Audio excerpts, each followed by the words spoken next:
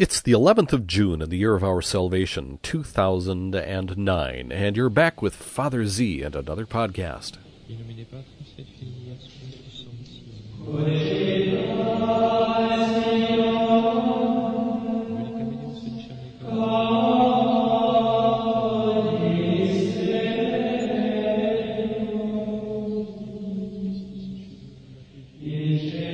We welcome as our guest today Pope Leo XIII, who died in 1903.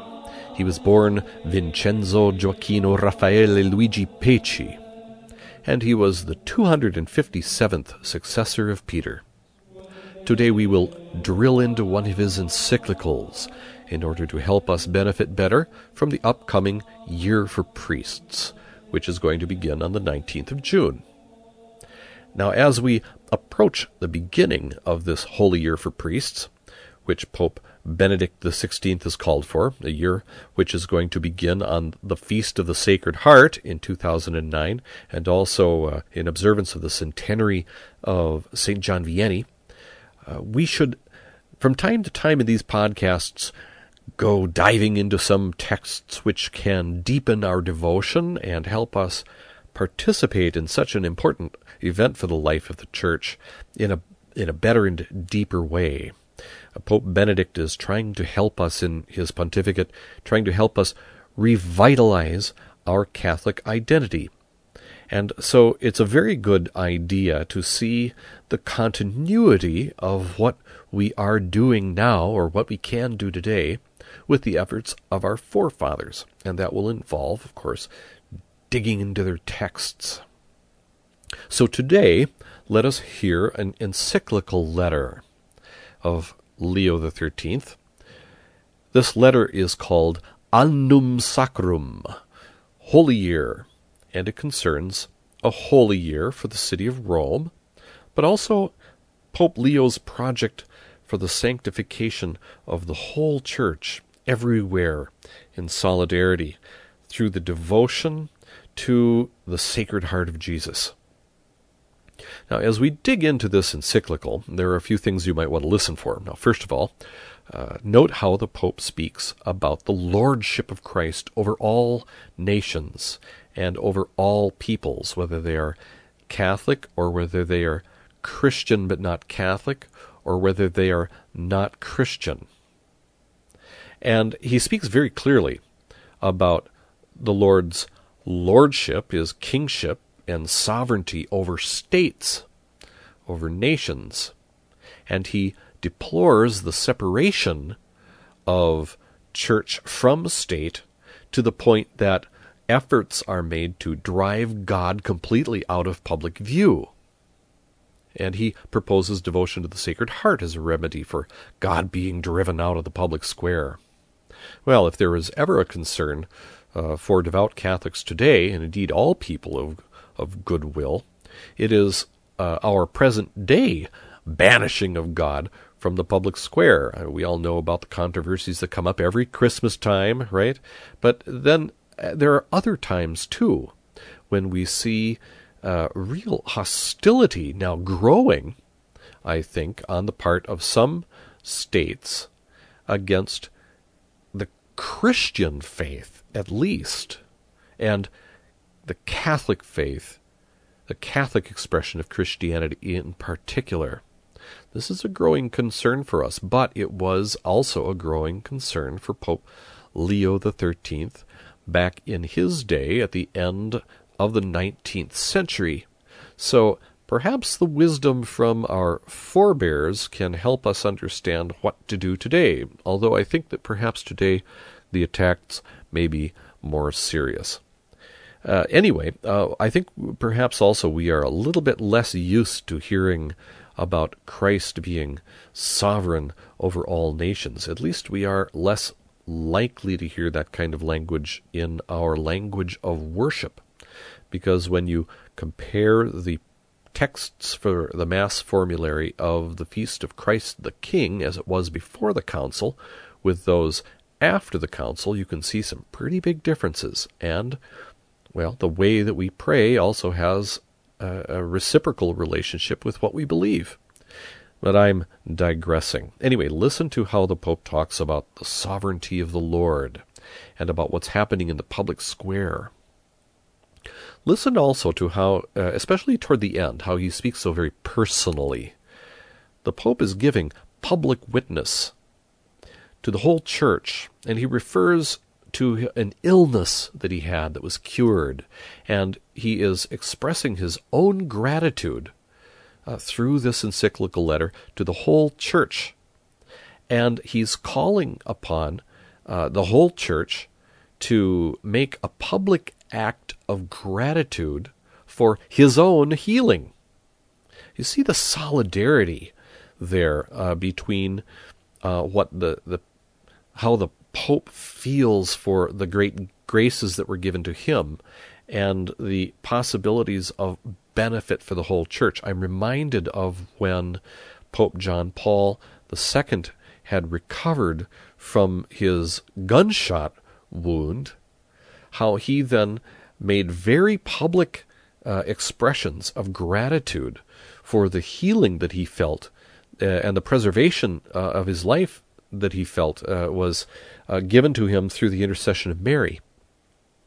Well, this Pope is focused on the Sacred Heart in this particular letter. But another thing here, too, perhaps to think about, it's just occurred to me to bring this up, that, today we see instantly the sounds and images of popes from across the globe.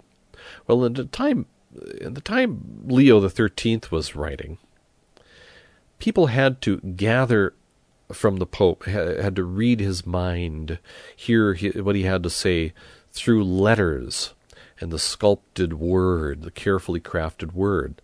So these encyclicals were very short compared to the very long ones that we have today, and they were very much to the point, and they were very evocative in a lot of ways.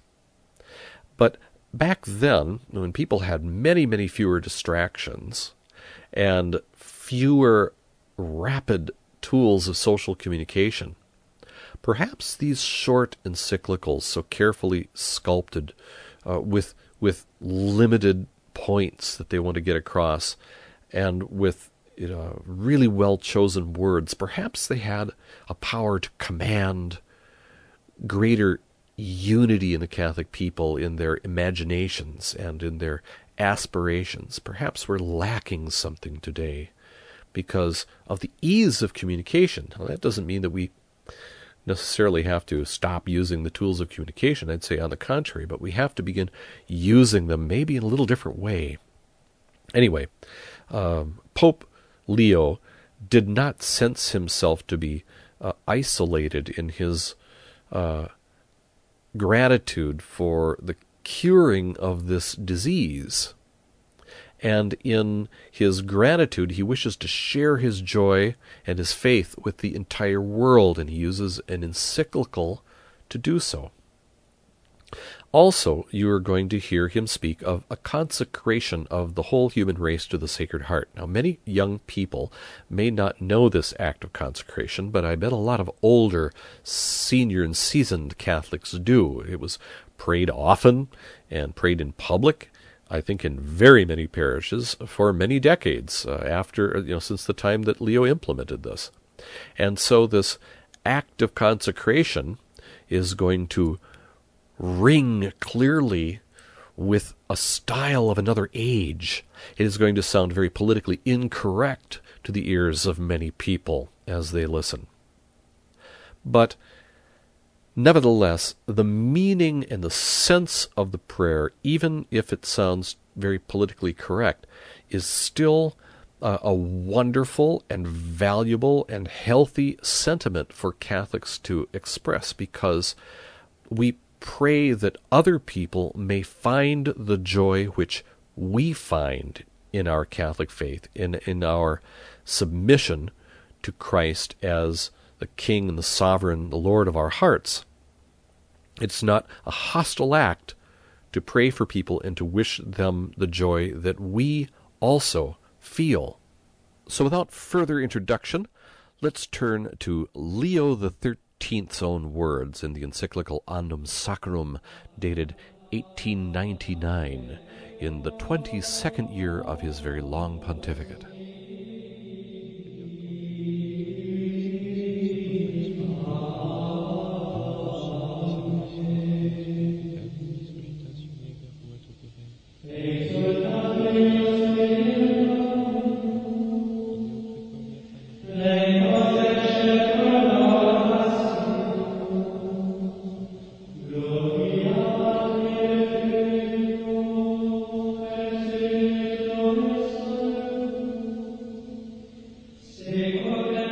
Omnum Sacrum, encyclical of Pope Leo XIII on consecration to the Sacred Heart. To the patriarchs, primates, archbishops, and bishops of the Catholic world, in grace and communion with the Apostolic See. Venerable brethren, health and apostolic benediction. But a short time ago, as you well know, we, by letters apostolic, and following the custom and ordinances of our predecessors, commanded the celebration in this city, at no distant date, of a holy year. And now, today, in the hope and with the object that this religious celebration shall be more devoutly performed, we have traced and recommended a striking design, from which, if all shall follow it out with hearty goodwill, we not unreasonably expect extraordinary and lasting benefits for Christendom in the first place, and also for the whole human race. Already more than once we have endeavored, after the example of our predecessors, Innocent XII, Benedict XIII, Clement XIII, Pius VI, and Pius IX, devoutly to foster and bring out into fuller light that most excellent form of devotion which has for its object the veneration of the Sacred Heart of Jesus.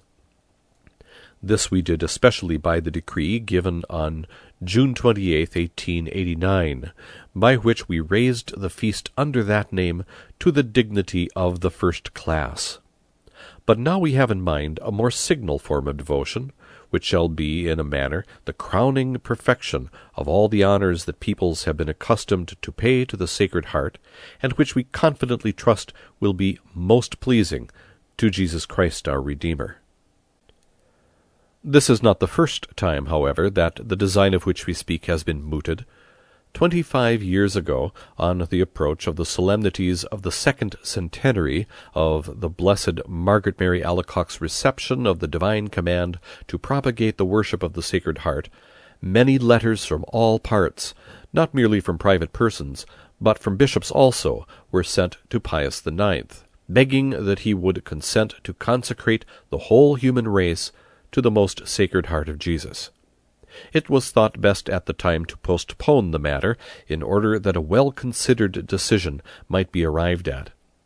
Meanwhile, permission was granted to individual cities which desired it thus to consecrate themselves, and a form of consecration was drawn up. Now, for certain new and additional reasons, we consider that the plan is ripe for fulfillment. This world-wide and solemn testimony of allegiance and piety is especially appropriate to Jesus Christ, who is the head and supreme Lord of the race.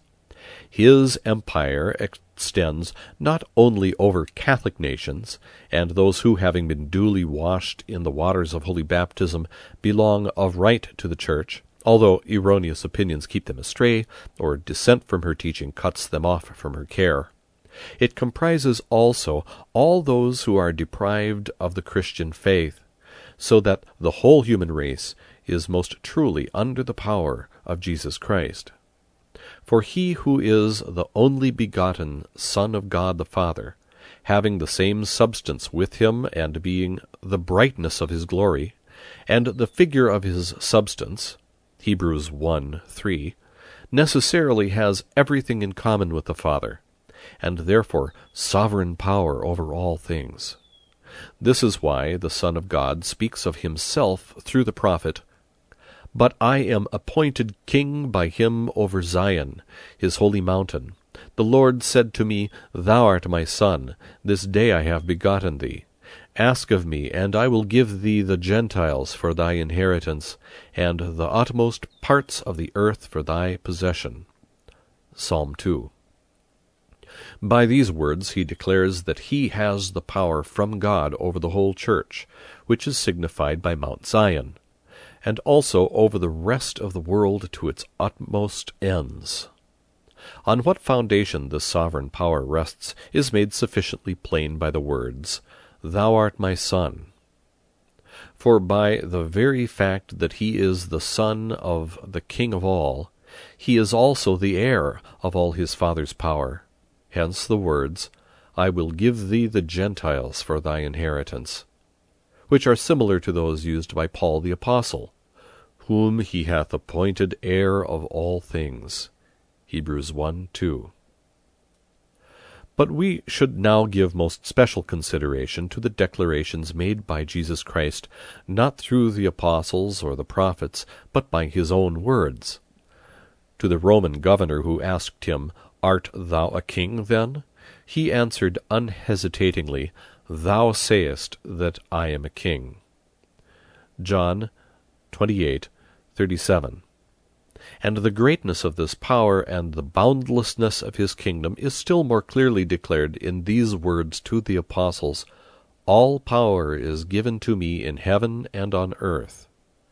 Matthew 28:18.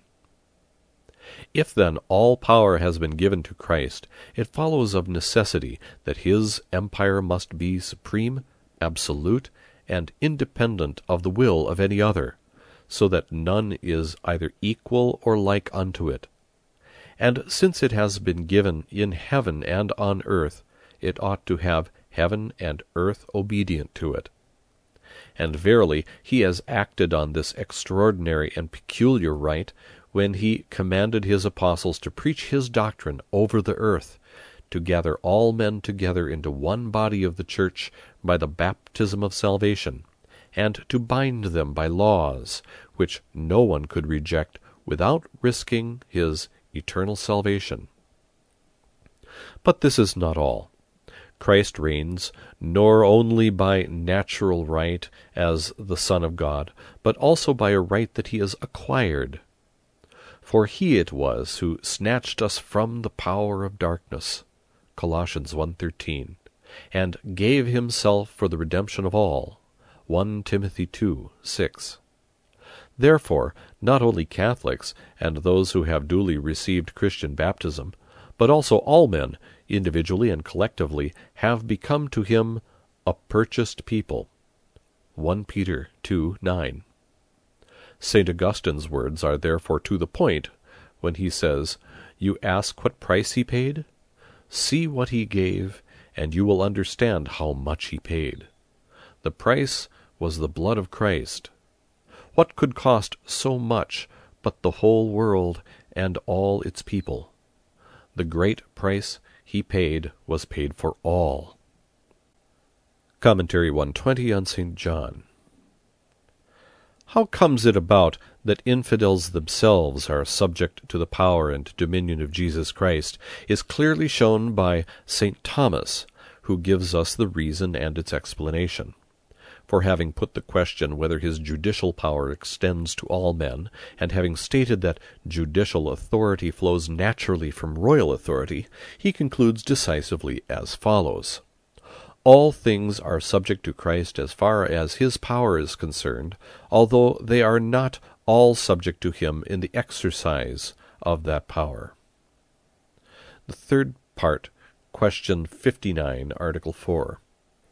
This sovereign power of Christ over men is exercised by truth, justice, and above all by charity. To this twofold ground of his power and domination he graciously allows us, if we think fit, to add voluntary consecration. Jesus Christ, our God and our Redeemer, is rich in the fullest and perfect possession of all things. We, on the other hand, are so poor and needy that we have nothing of our own to offer him as a gift.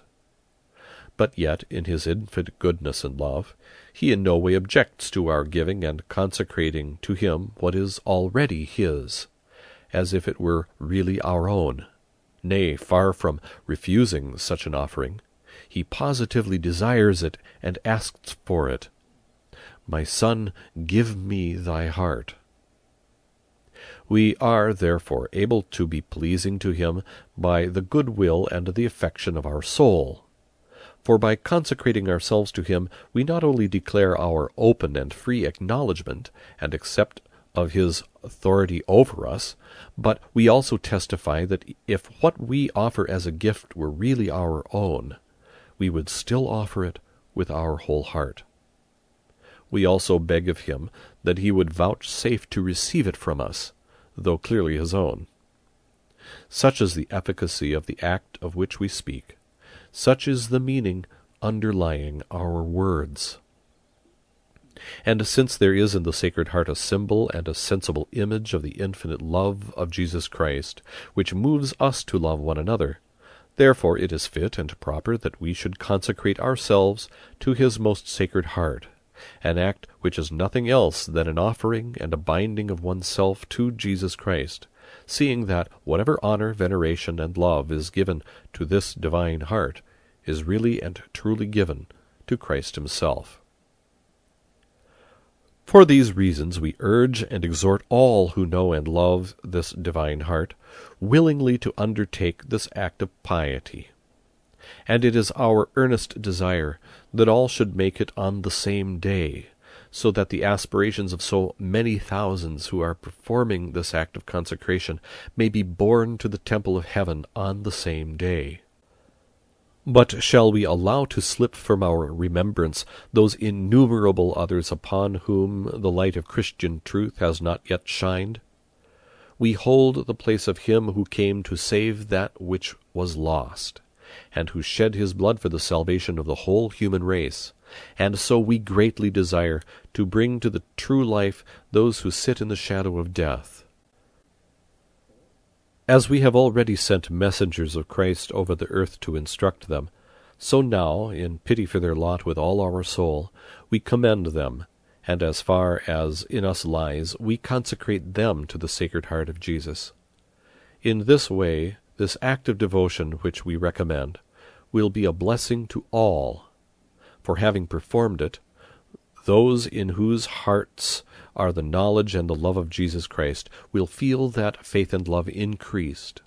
Those who, knowing Christ, yet neglect his law and its precepts, may still gain from his Sacred Heart the flame of charity.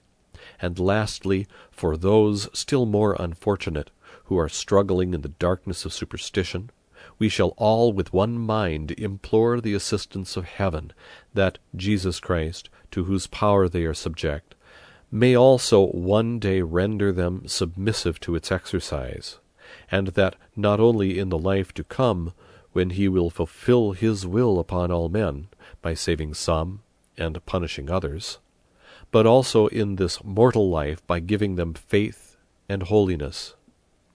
May they by these virtues strive to honor God as they ought, and to win everlasting happiness in heaven. Such an act of consecration, since it can establish or draw tighter the bonds which naturally connect public affairs with God, gives to states a hope of better things. In these latter times especially, a policy has been followed which has resulted in a sort of wall being raised between the Church and civil society. In the constitution and administration of states, the authority of sacred and divine law is utterly disregarded, with a view to the exclusion of religion from having any constant part in public life.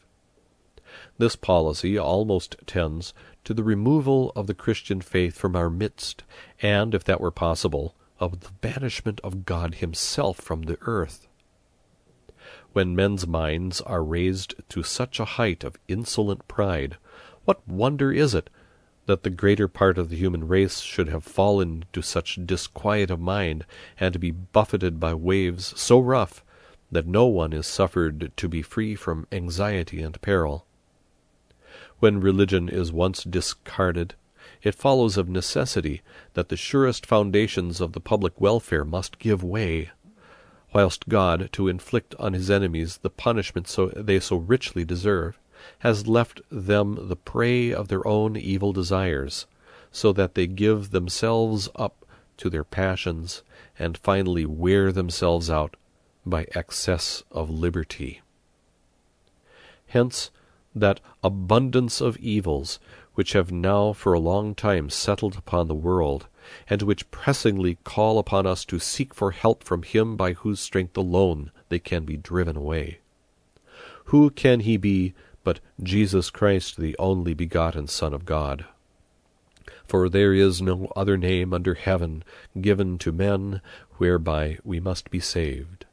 Acts 4:12. We must have recourse to him who is the way, the truth, and the life. We have gone astray, and we must return to the right path. Darkness has overshadowed our minds, and the gloom must be dispelled by the light of truth. Death has seized upon us, and we must lay hold of life. It will at length be possible that our many wounds be healed, and all justice spring forth again with the hope of restored authority, that the splendors of peace be renewed, and swords and arms drop from the hand, when all men shall acknowledge the empire of Christ, and willingly obey his word, and every tongue shall confess that our Lord Jesus Christ is the glory of God the Father. Philippians 2:2. When the Church, in the days immediately succeeding her institution, was oppressed beneath the yoke of the Caesars, a young emperor saw in the heavens a cross, which became at once the happy omen and cause of the glorious victory that soon followed. And now, today, behold, another blessed and heavenly token is offered to our sight, the most sacred heart of Jesus, with a cross rising from it, and shining forth with dazzling splendor amidst flames of love. In that sacred heart all our hopes should be placed, and from it the salvation of men is to be confidently besought. Finally, there is one motive which we are unwilling to pass over in silence, personal to ourselves, it is true, but still good and weighty, which moves us to undertake this celebration. God, the author of every good, not long ago preserved our life by curing us of a dangerous disease. We now wish, by this increase of the honor paid to the Sacred Heart, that the memory of this great mercy should be brought prominently forward, and our gratitude be publicly acknowledged. For these reasons, we ordain that on the 9th, 10th, and 11th of the coming month of June, in the principal church of every town and village, certain prayers be said, and on each of these days there be added to the other prayers the Litany of the Sacred Heart, approved by our authority. On the last day the form of consecration shall be recited, which, venerable brethren, we sent you with these letters. As a pledge of divine benefits, and in token of our paternal benevolence to you, and to the clergy and people committed to your care, we lovingly grant in the Lord the apostolic benediction. Given at Rome at St. Peter's on the 25th day of May, 1899, the 22nd year of our pontificate.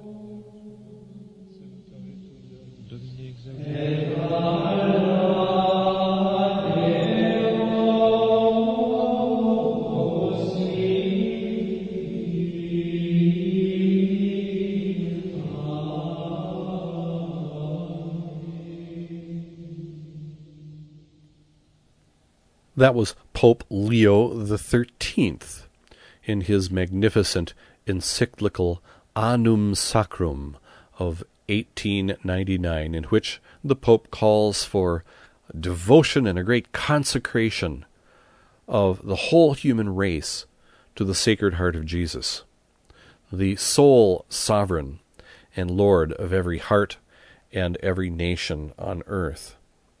And just as Pope Leo called for acts of reparation to the Sacred Heart in his time, so, too, today, we should, in our own lives, make acts of reparation for our own sins, of course, but also all of those sins and the people who are tearing apart the bonds of society and endangering countless souls.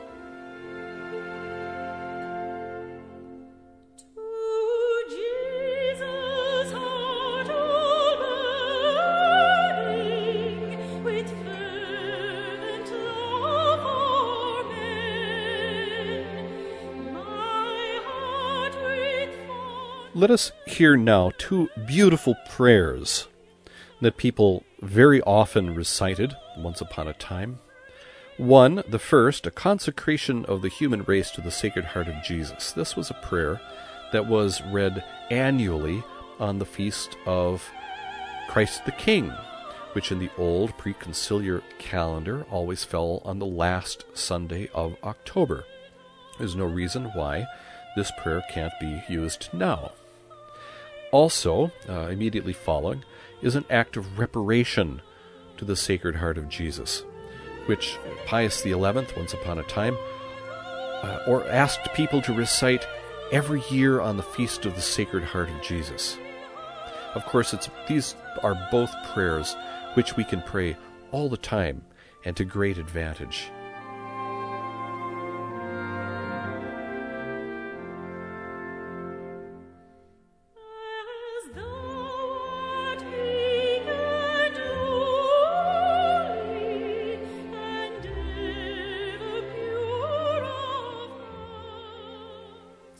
Consecration of the human race to the Sacred Heart of Jesus. Most sweet Jesus, Redeemer of the human race, look down upon us humbly prostrate before thy altar. We are thine, and thine we wish to be. But to be more surely united with thee, behold, each one of us freely consecrates himself today to thy most sacred heart. Many indeed have never known thee. Many, too, despising thy precepts, have rejected thee. Have mercy on them all, most merciful Jesus, and draw them to thy sacred heart. Be thou King, O Lord, not only of the faithful who have never forsaken thee, but also of the prodigal children who have abandoned thee. Grant that they may quickly return to their father's house, lest they die of wretchedness and hunger.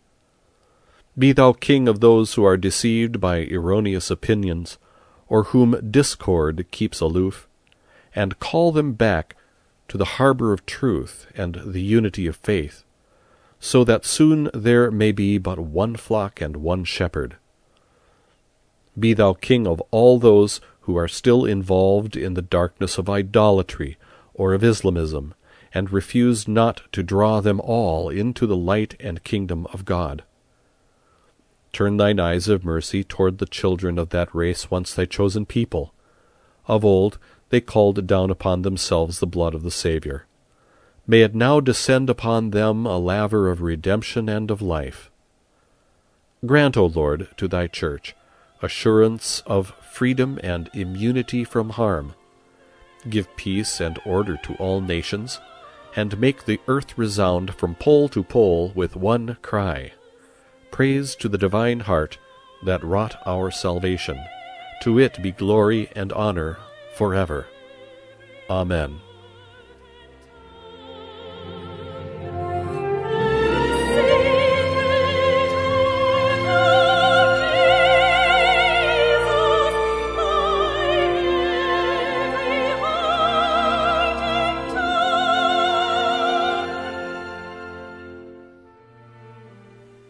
Act of reparation to the Sacred Heart of Jesus. O sweet Jesus, whose overflowing charity for men is requited by so much forgetfulness, negligence, and contempt, behold us prostrate before thine altar, eager to repair by a special act of homage the cruel indifference and injuries to which thy loving heart is everywhere subject.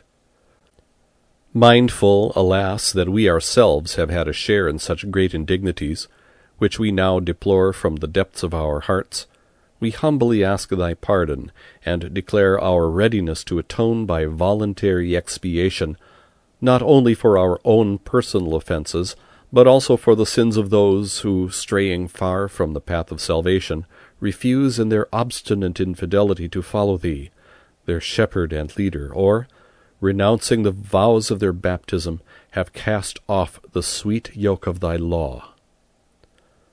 We are now resolved to expiate each and every deplorable outrage committed against thee. We are determined to make amends for the manifold offenses against Christian modesty in unbecoming dress and behavior, for all the foul seductions laid to ensnare the feet of the innocent, for the frequent violation of Sundays and holy days, and the shocking blasphemies uttered against thee and thy saints. We wish also to make amends for the insults to which thy vicar on earth and thy priests are subjected, for the profanation by conscious neglect or terrible acts of sacrilege of the very sacrament of thy divine love, and lastly, for the public crimes of nations who resist the rights and teaching authority of the Church which thou hast founded. Would, O divine Jesus, we were able to wash away such abominations with our blood. We now offer, in reparation for these violations of thy divine honor, the satisfaction thou didst once make to thine eternal Father on the cross, and which thou dost continue to renew daily on our altars. We offer it in union with the acts of atonement of thy Virgin Mother, and all the saints, and of the pious faithful on earth. And we sincerely promise to make recompense, as far as we can with the help of thy grace, for all neglect of thy great love, and for the sins which we and others have committed in the past. Henceforth, we will live a life of unwavering faith, of purity of conduct, of perfect observance of the precepts of the gospel, and especially that of charity. We promise, to the best of our power, to prevent others from offending thee, and to bring as many as possible to follow thee. O loving Jesus, through the intercession of the Blessed Virgin Mary, our model in reparation, deign to receive the voluntary offering we make of this act of expiation, and by the crowning gift of perseverance, keep us faithful unto death in our duty and the allegiance which we owe to thee, so that we may all one day come to that happy home, where thou with the Father and the Holy Ghost livest and reignest, God, world without end. Amen.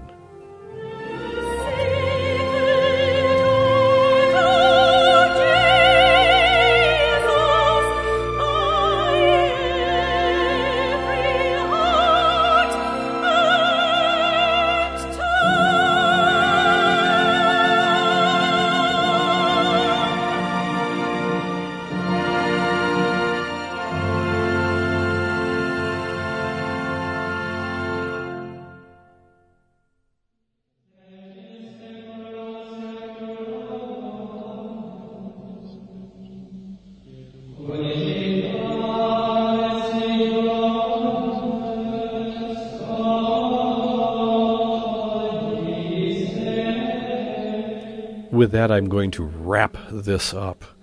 Please come and visit us at the blog, wdtprs.com. That's Whiskey Delta Tango Papa Romeo Sierra.com. What does the prayer really say?